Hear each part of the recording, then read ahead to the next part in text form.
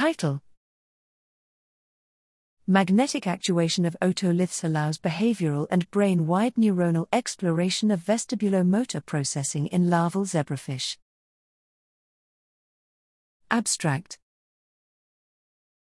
The vestibular system in the inner ear plays a central role in sensory motor control by informing the brain about the orientation and acceleration of the head.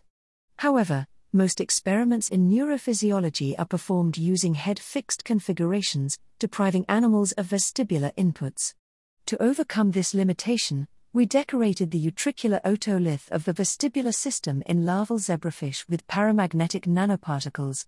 This procedure effectively endowed the animal with magnetosensitive capacities, applied magnetic field gradients-induced forces on the otoliths, resulting in robust behavioral responses comparable to that evoked by rotating the animal by up to 25 degrees.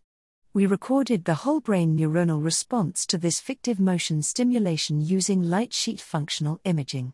Experiments performed in unilaterally injected fish revealed the activation of a camechoral inhibition between the brain hemispheres.